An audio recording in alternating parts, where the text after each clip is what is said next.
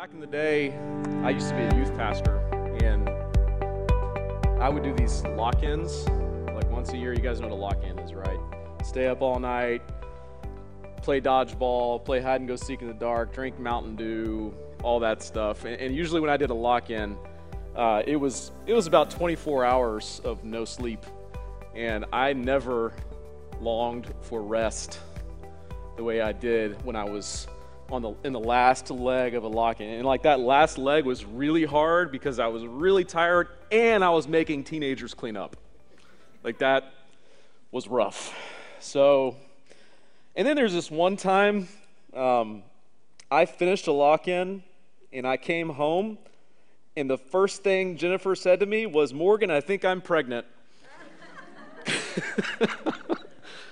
I did not enter the rest that time. So have you ever longed for rest like that? Have you ever longed for rest where you were just so weary, whether it was physical tiredness or mental or emotional or whatever, where you just, the only thing you could think about was entering into some sort of rest?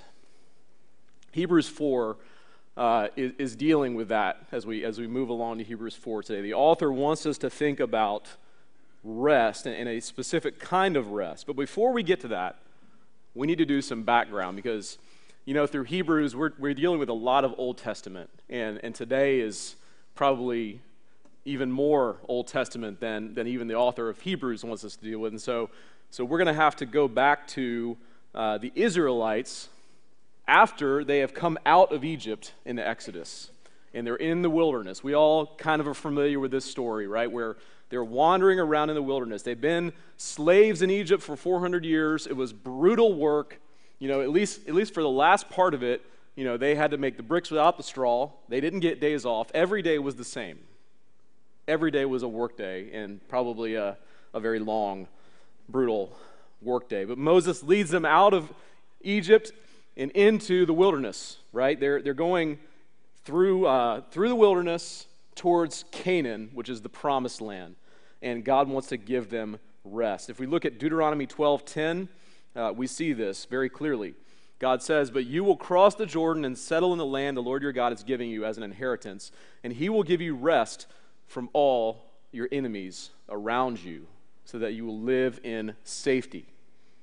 Now, the journey from the Red Sea to Canaan is supposed to take like 2 weeks on foot. Okay, so why did it take them 40 years? The men failed to stop and ask for directions, right? We know that's probably what happened. No, they wandered for 40 years because of unbelief. They failed to believe, they failed to trust God. And this is why the author of Hebrews is going to borrow heavily from Psalm 95 in this passage. If you look at your Bible where you read Hebrews 4, there's these quotations, right? And they're all from Psalm 95. And Psalm 95 is probably David saying, like, here's why Israel didn't enter the promised land. Okay, so look at Psalm 95, 8 and 9. "Do not harden your hearts as you did at Meribah, as you did that day at Massah in the wilderness, where your ancestors tested me. They tried me." Don't be trying God. Though they had seen what I did. So when we read about Meribah and Massah, we're supposed to think back to Exodus chapter 17.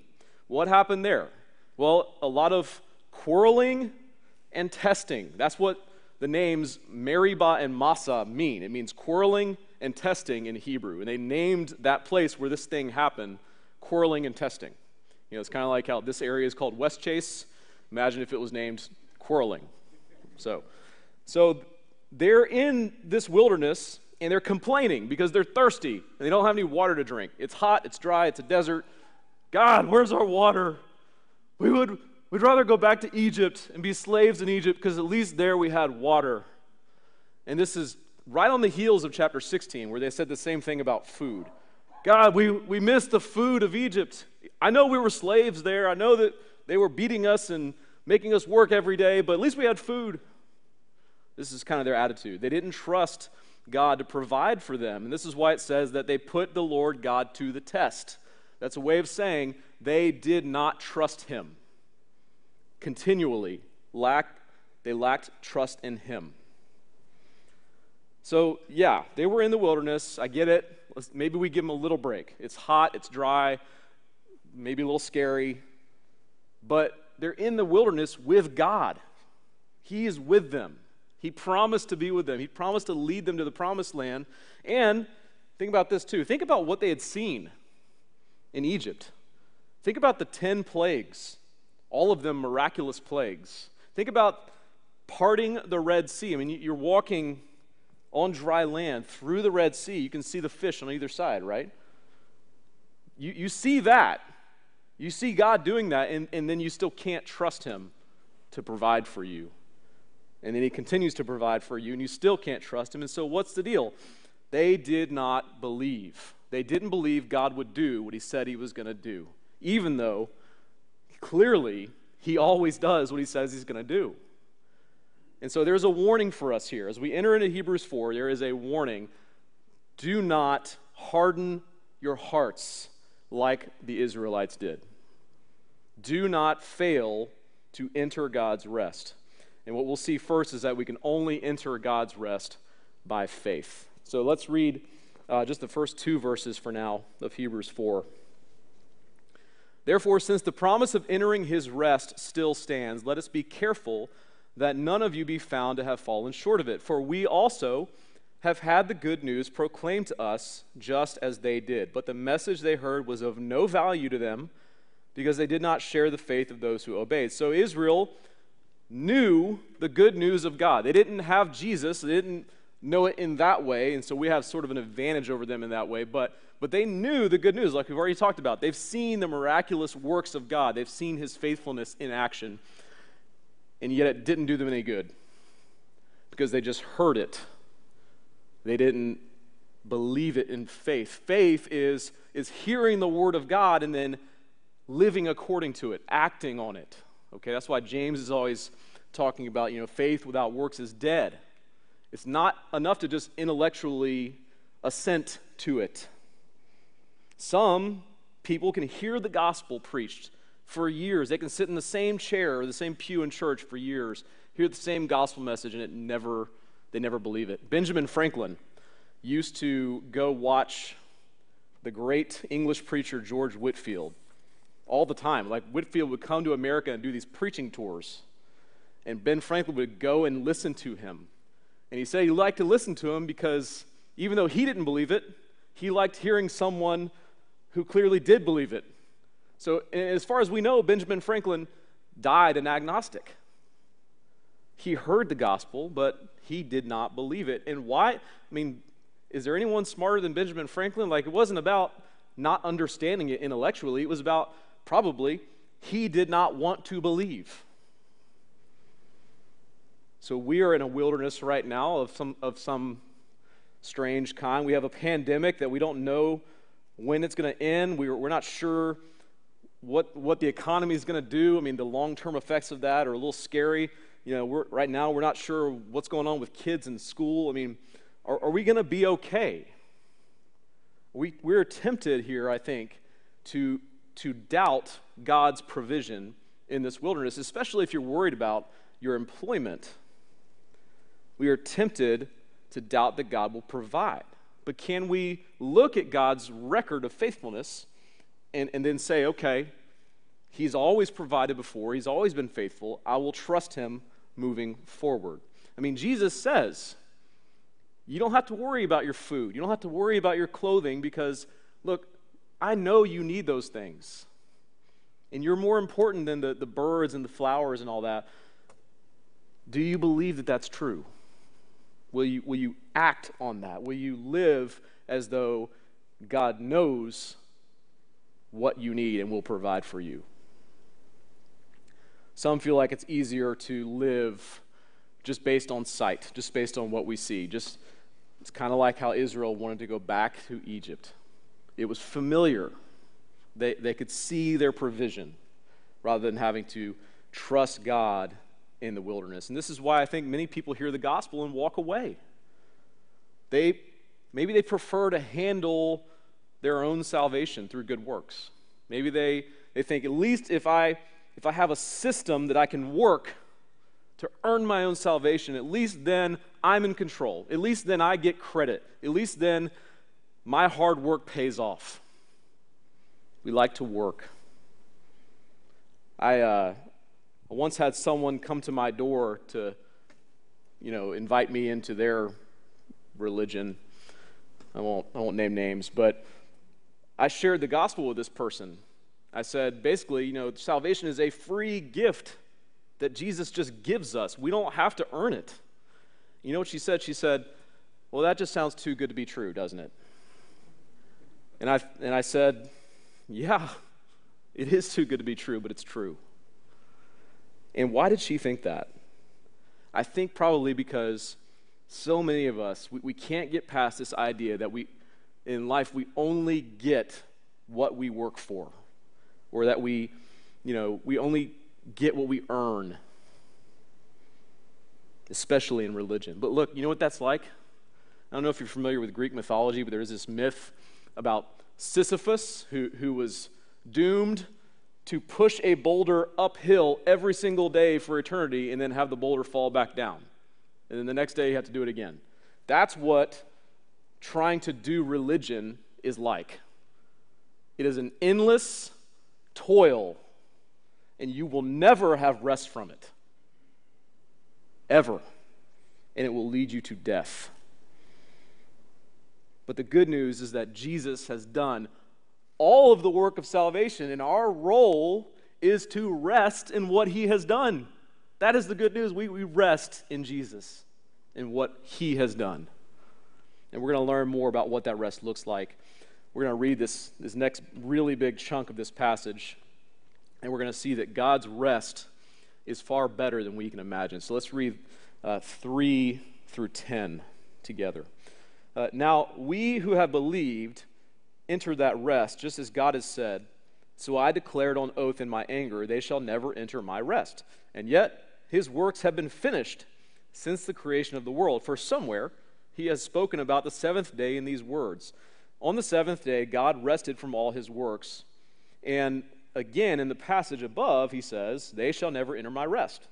Therefore, since it still remains for some to enter that rest, and since those who formerly had the good news proclaimed to them did not go in because of their disobedience, God again set a certain day, calling it today. This he did when a long time later he spoke through David. That's the Psalm 95 passage.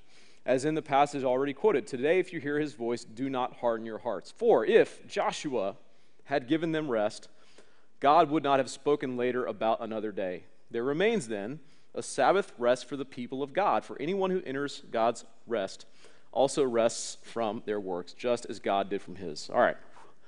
Whew. I still don't really know what this means, but I'm going to try. So, normally we think about rest as resting from weariness, right? Like at the beginning of the sermon, I talked about the lock-in. All I wanted to do was rest from that. So we think about sitting down, kicking back, sleeping or watching a ball game or whatever we like to do to rest. But God's rest is quite different from that. And we know that because he's talking about the seventh day of creation. When God, on the seventh day, was creating, it says that he rested from his creation. So what does that mean? Does that mean God was tired? Like he was tired from making all these galaxies and universes and everything? I guess there's only one universe. Galaxies. Solar systems, that's the other word I'm looking for. He's tired from that? No. This was a rest of completion. God stopping, ceasing, and proverbially sitting down on the seventh day of creation was him signifying my work of creating the heavens and the earth is done. It's complete. He's not tired. He is finished. And so we are invited to enter into a rest that is more like a rest of completion than a rest from weariness, all right? So it's not a temporary rest from labor.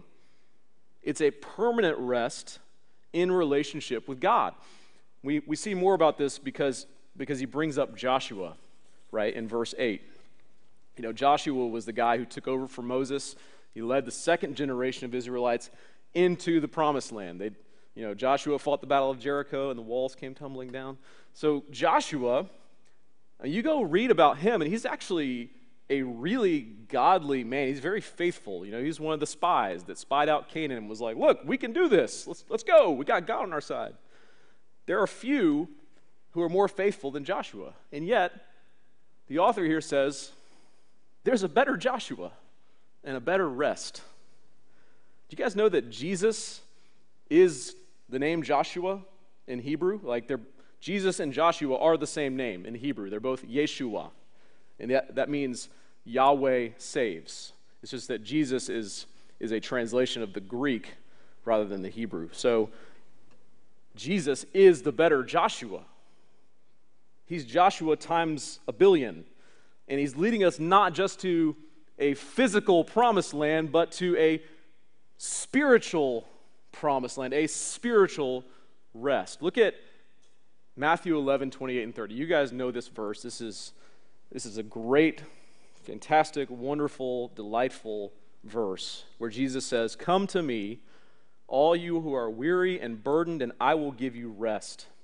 Take my yoke upon you and learn from me, for I am gentle and humble in heart, and you will find rest for your souls. For my yoke is easy and my burden is light." You can find rest for your soul right now. There is a promised land that is here for us right now in relationship with Jesus. And there's an ultimate promised land to come later on too. That's eternity in the new heavens and new earth. But for right now, we get to enjoy a rest from working for our salvation because Jesus has completed the work of salvation. If you think to Jesus on the cross, in John 19, the last thing Jesus says before he dies, what is it? Anybody know? Call it out. It is finished. Amen. What is finished? The work of salvation is finished. So just as God the Father completes his work of creation on day 7, Jesus, God the Son, completes the work of salvation on the cross. It is finished. The work that is needed to save us is all done. And anything that we try to add to it is completely unnecessary because Jesus has done it all. So we are invited to come by faith and find rest in him, trusting that he has done everything for us. What does that look like practically? Well, look, we can rest from viewing God's commands as rules that we have to obey for him to love us. We can rest from feeling like we have to plead our case before God. We can rest from feeling like we need to justify our value to God. Oh, he knows we're valuable better than we do. We don't have to justify that. We rest from like this. Ever had this gnawing sense inside you that you're just not quite good enough? We rest from that. We rest from having to live by sight. And when I say that, what I mean is we rest from having to live as though everything depends on me and what I contribute and what I do. That's exhausting. Jesus offers us rest from all of that. He invites us to come. He says, "Come, depend on me. You'll find that my burden is light." The last thing for this point is that there is really some urgency to this. There's some urgency to enter this rest. He says this really strange thing in like verse 7 where he's talking about, is it today? Is it still today? Basically what he's saying is if today is still today, then today is when you should enter God's rest. Today is when God's rest is available. As long as there's a today, God's rest is available to us. When should you find your rest in God? Now. Don't wait till you're in college. Don't wait till you have kids. Don't wait till you have more time. Don't wait till you're retired. No, now. Find your rest in God now. It is urgent. God will deal with us sooner rather than later, if not. Let's turn our attention to the last few verses. These are verses that should be well known to all of us about God's word. He says in verses 11 through 13, Let us therefore make every effort to enter that rest, so that no one will perish by following their example of disobedience. Remember, we're talking about the Israelites in the wilderness. For the word of God is alive and active, sharper than any double-edged sword. It penetrates even to dividing soul and spirit, joints and marrow. It judges the thoughts and attitudes of the heart. Nothing in all creation is hidden from God's sight. Everything is uncovered and laid bare before the eyes of him to whom we must give account. So this last point here is that we enjoy God's rest by working at resting. All right, that doesn't make any sense. So let me explain a little bit. So as we learn to live a life of resting in God, we're always going to be tempted to fall back into patterns of self-justification, self-righteousness, living by sight and not by faith, pride.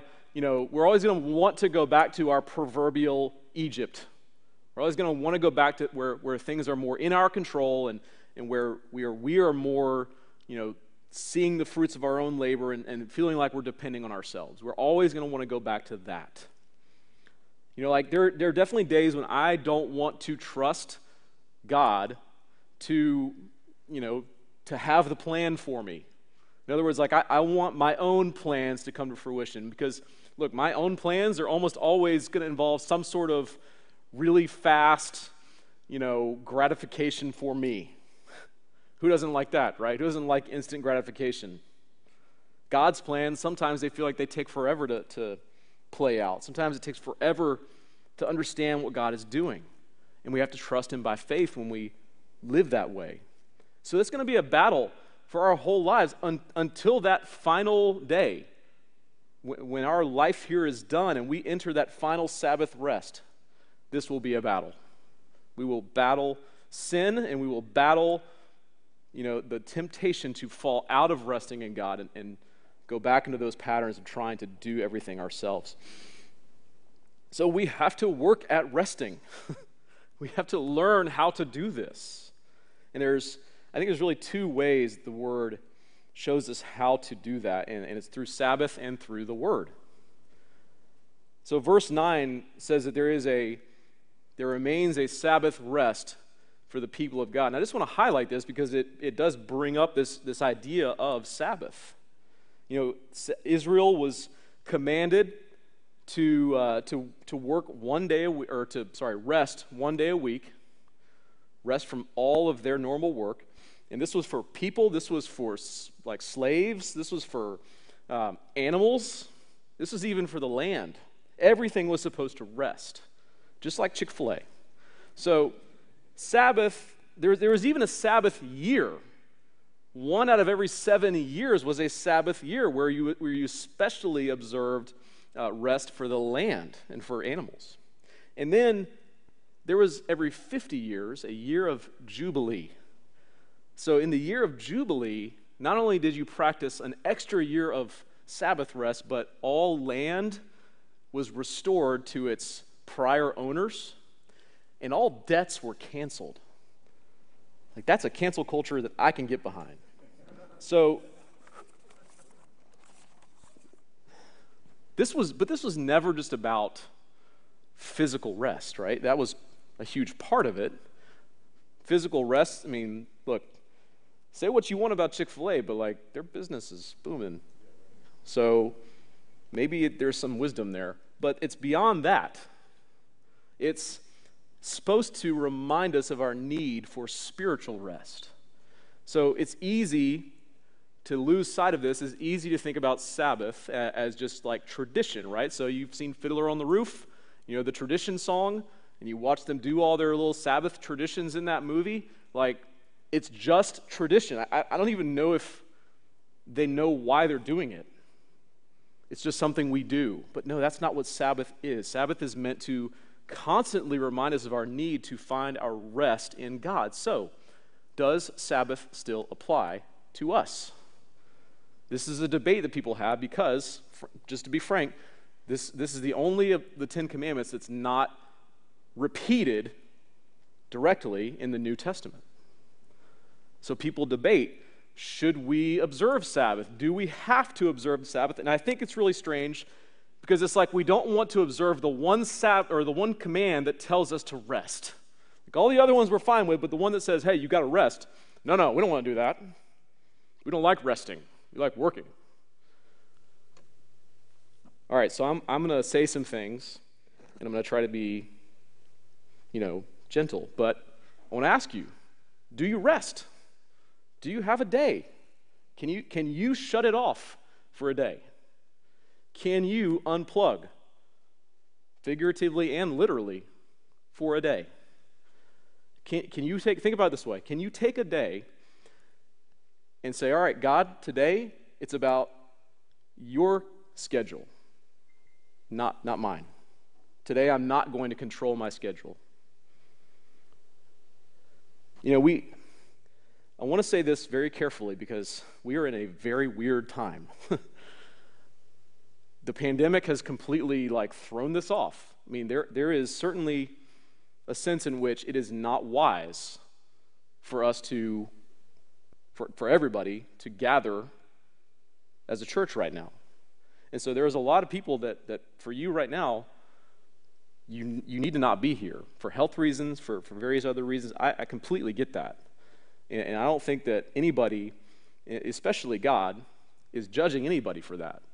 Okay? So God is gracious towards us when it comes to observing Sabbath. But normally, if we ever get back to some sort of normalcy, we are to prioritize being together in worship on the Sabbath. We are to prioritize being here, not watching on TV, being here on a Sunday morning. We do not, as a church, we should not view this time as something we do when it fits into our schedule. This is about living on God's schedule. So maybe we push back, all right? Well, but we don't have to be here every Sunday, because if we start saying that, now we're legalists. Right, of course. God is gracious. And this is not about saying you have to be here every time the doors are open, because that is damaging, and I think obviously there are plenty of exceptions that if we need to miss, we can miss, and God is gracious. But are we going to swing it to the opposite side of the pendulum and say, God doesn't really care? I don't think we're going to do that either. I think God cares. Because look, Jesus says, the Sabbath is made for man. The Sabbath is made for us. The Sabbath is made for human beings to remember how to enjoy rest with God. So I'll just say it this way. God wants us here as much as we can be here, because he wants us to find rest for our souls. And this is where we find it. We don't find it in the world. We don't find it in sports. We don't find it on vacation, really. We find it here. So maybe with Sabbath, the concern is I don't have enough time in my week. I've got to find a time to do homework or to finish up some emails or whatever it is. Put God to the test with this. Don't test God by hardening your hearts. Put God to the test with this and see if you will observe Sabbath. See if he will not be faithful. The last thing I'll say about this is we work at resting by being vulnerable to the Word. It says the Word is living and active, that God is alive, and so he is absolutely working and giving life through his Word, and the Word always does whatever God wants it to do. Isaiah 55:11 says, "So is my word that goes out from my mouth. It will not return to me empty, but will accomplish what I desire and achieve the purposes for which I sent it." What else in the universe always does whatever it's supposed to do? Nothing else. Even the sun will probably burn out one day. But God's Word always does whatever it's supposed to do, whatever God wants it to do. And so it has such power. And if it has that kind of absolute power, then we are safe to make ourselves vulnerable before it. What do I mean by that? Well, look, it says that the Word is sharper than any double-edged sword. So to me, when I think of something sharper than a double-edged sword, I start thinking about like a scalpel. Okay, so the word is like a scalpel in the hands of the Holy Spirit. The word cuts deep, not in a bad way, but God is constantly using his word to do a type of soul surgery or heart surgery on us, where he is looking deeper and deeper into our hearts, seeing if there are parts where we are still sick, where we are still falling back into self-righteousness, where we are still failing to rest in Jesus. So what I would ask is, can we come before God and say Psalm 139, verses 23 and 24 to him? Look at what this says. Search me, God, and know my heart. Test me and know my anxious thoughts. See if there is any offensive way in me, and lead me in the way everlasting. Wow. Can we open ourselves up to God that much? Where we say, just God, look at me. Look at it all. Look at my whole heart. Look at my soul. Look at my life. Tell me where I'm off. Can we do that? Can we trust God enough to go before him that way? Because I think, when we want to hide from him, it's kind of like we're saying, well, I'm just going to take my chances with slavery in Egypt, whatever that looks like for you. Some of the freest, least anxious people I've ever met are people who they've been able to come clean to God about all their sin, whatever it is, and they don't have to hide, and they know it. And they know they can be vulnerable before God. Why? Because we can trust him. I could probably have just said one thing today. You can trust God with everything. You can rest in him, because that's where he wants to lead us, is to rest with him. Let's pray.